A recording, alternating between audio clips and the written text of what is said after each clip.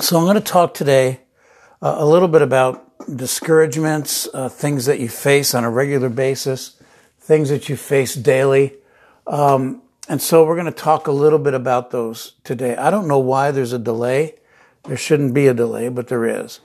And anyway, I just want to talk about Jacob for just a second. A lot of us go through things in our lives that are, devastating. They're not really powerful. They don't feel good. Things are, in a sense, they get discouraging. Okay. So let's look at Jacob for a second. Okay. Jacob had to swindle the birthright from his brother. You remember the story.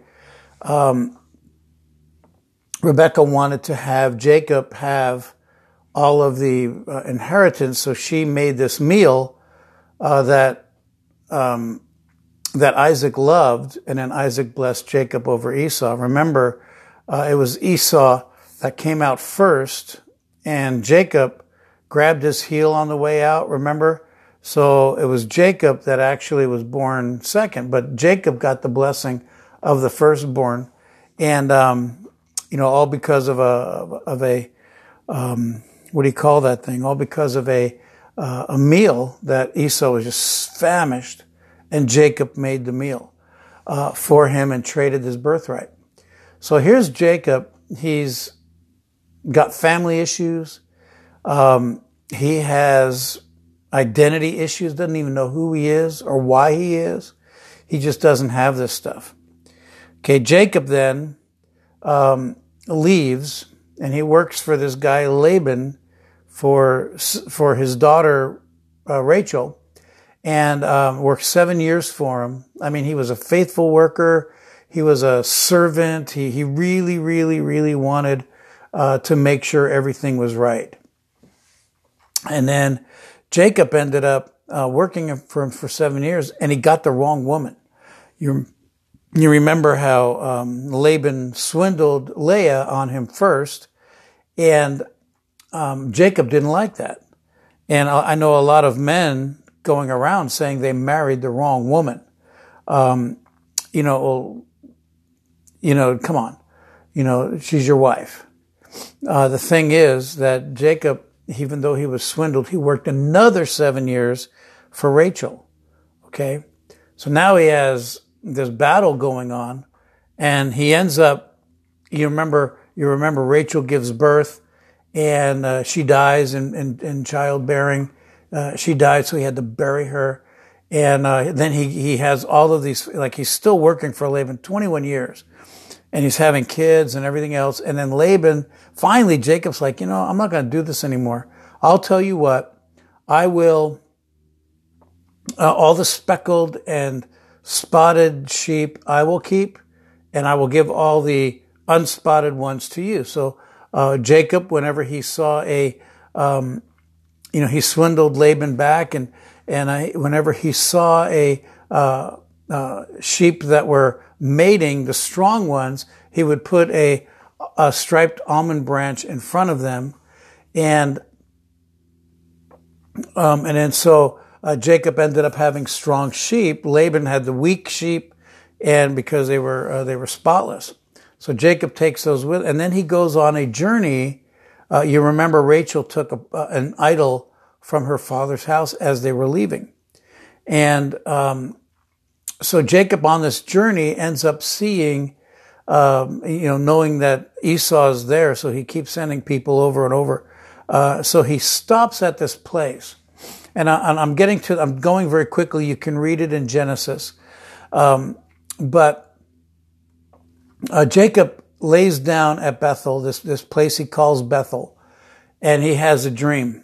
And in this dream, the angels are going up and down out of heaven. He crosses over the river Jabbok to see his brother, and he wrestles.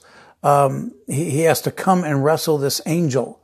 All of these things are happening to him. And the thing is, it wasn't until he wrestled with this angel regarding his identity, we'll talk about that in a minute, it wasn't until then did Jacob really have any purpose in life, so to speak. He was just swindling his way through. And a lot of times we settle for second best. We settle for things that we don't need to settle for because we just don't believe that God will do it for us. And also we don't necessarily believe the words that were given to us over this time. So here you are in this situation. Here Jacob is in this situation. Now remember, he has this wrestling moment with the angel and he won't let him go. The angel pops his hip out of joint, and then Jacob is like, don't leave until you bless me. And so the angel says, whoever the angel was, whether it was Jesus or Michael or whoever, he says, well, what's your name? And he says, my name is Jacob. Okay, I am Jacob. And then the angel said, no longer shall you be called, or no longer shall your character be swindler, heel grabber, and cheater, but you are one who has wrestled with God, or one who has endured with God. Okay, that's what he's called at this point.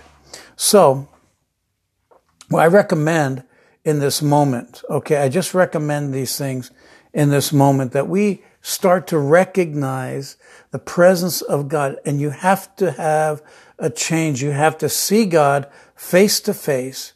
Okay, whether with your eyes, with your spirit, or whatever, you need to come before the presence of God and see Him. Get your character changed. Get your character to be totally His, surrendering everything, becoming totally His, and then God is able to do stuff. Now you remember, even throughout his life, Jacob lost, he thought Joseph was dead. He lost another brother who had to stay with Joseph. When Joseph was in the palace, he lost all these things, and he's like, his soul is grieved because he's losing everything. And you have to recognize you can even be, the economy goes south. There's a famine in the land. There's all this stuff going on.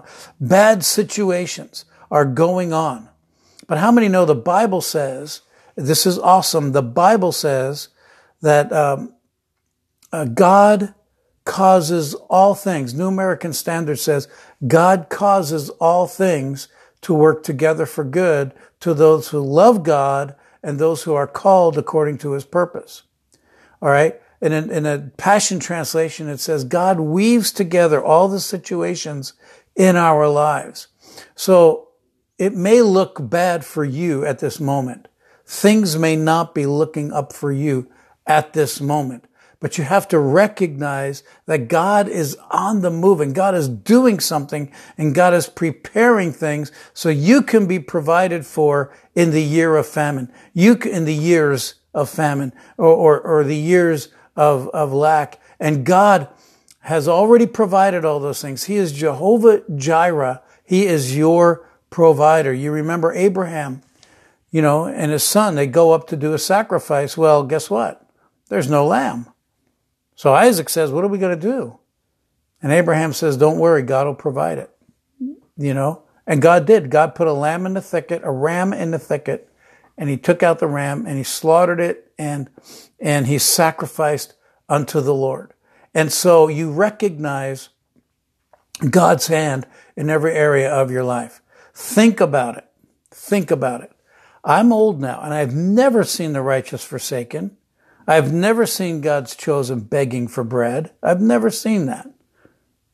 What I have seen is people who are down, getting on their face before God. But God does not want to be a God that you come to when everything is not going right. He wants to be a God who you come to in every area and every situation of your life. We talked about Isaiah having this God encounter. We talked about the priests having God encounters. We talked about the elders having a God encounter. We even talked about a demoniac in Gennesaret, or however you pronounce it, who has an encounter with God. We talked about a man who was let down through a roof to be healed by his friends, having an encounter with God. We talked about a leper who had an encounter with God. where he says, Lord, if you are willing. And Jesus said, I am willing, be healed. Why am I saying all this? I'm saying it because you have to recognize that you're going to go through things, but don't give up on your vision. Don't give up on God. Press out into the deeper waters, so to speak. Take your nets, put them back in your boat, go out to the deeper waters and cast your net out onto the other side and see God provide all of that stuff. I don't know what else to say other than the fact that God is calling you right now to come before him and say, yes, God, everything I have is yours.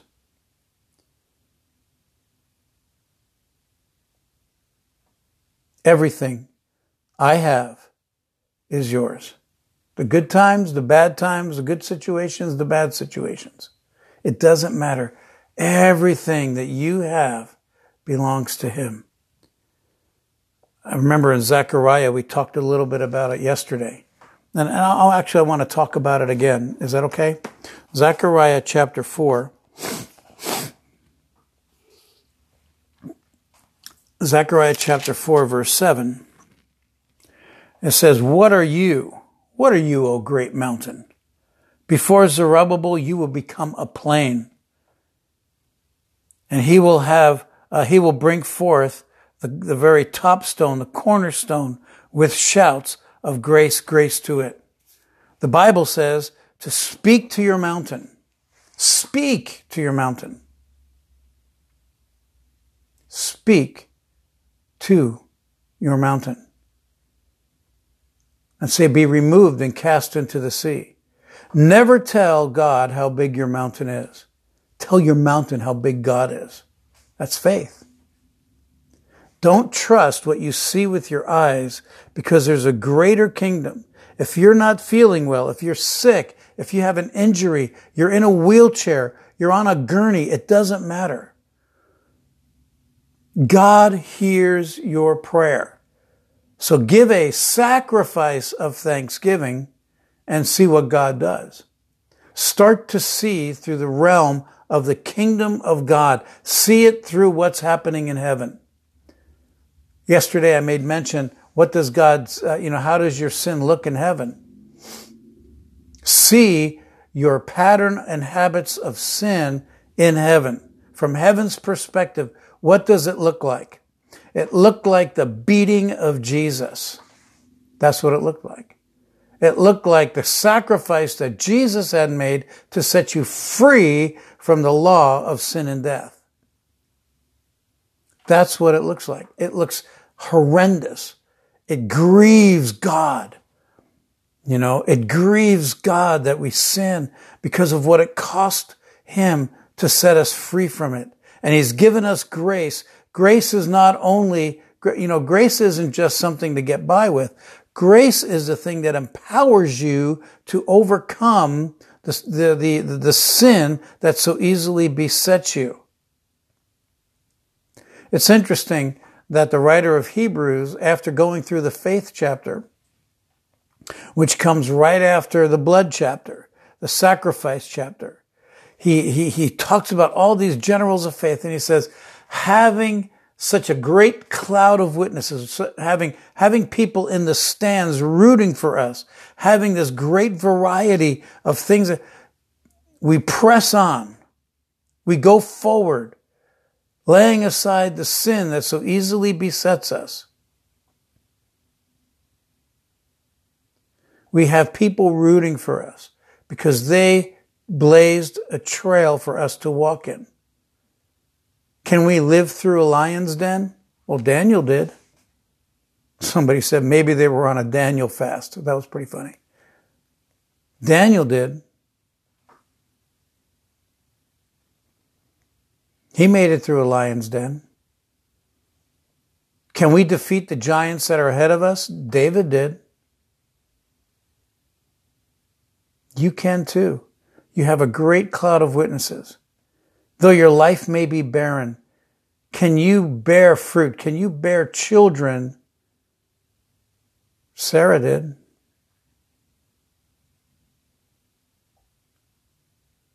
You're outnumbered. You're outmanned. Can you win the battle? Gideon did. If God is for you, my friend, who can be against you?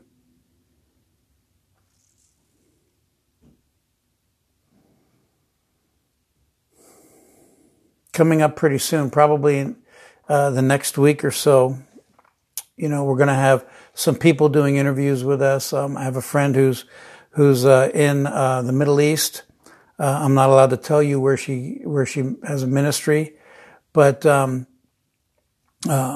just let you know we're going to have her on, who's going to share some things with us.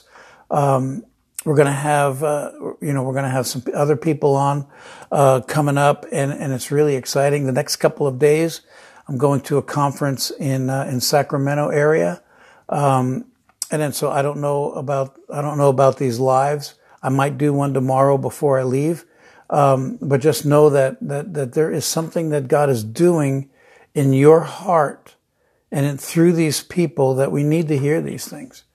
Like I told you, I'm going to be going to different areas of the world, and just trying to raise money for that. Also going to be having this radio station, raising money for that, raising money for my book that's going to be coming out. I'm asking God for strategies on that. You can pray into that as well. Pray for me into that, and we'll see what God does, because God is amazing. He's powerful. So anyway, I just wanted to bless you guys today, and just know that He is doing amazing things in and through your life. So rest in Him, honor Him, and in all of these things we overwhelmingly conquer. If you want to give into this ministry, you're more than welcome to. You can Facebook message me, and I'll get you the information. You can look on some of my past posts where I've had that information: PayPal, Cash App, and Venmo. You can also give through Facebook as well. So go ahead, and if you want to do that, you're more than welcome to. And God bless you. Just keep this ministry in prayer. We're doing some things. We're affecting the world, and it's just been really crazy to watch the little things that we talk about. So anyway, God bless you. You have a great day, and then we'll talk to you next time. Hopefully we'll talk to you tomorrow morning. I'm not sure about that. I'm not going to guarantee anything. Everything depends on how time goes. So anyway, God bless you guys. You have a great day.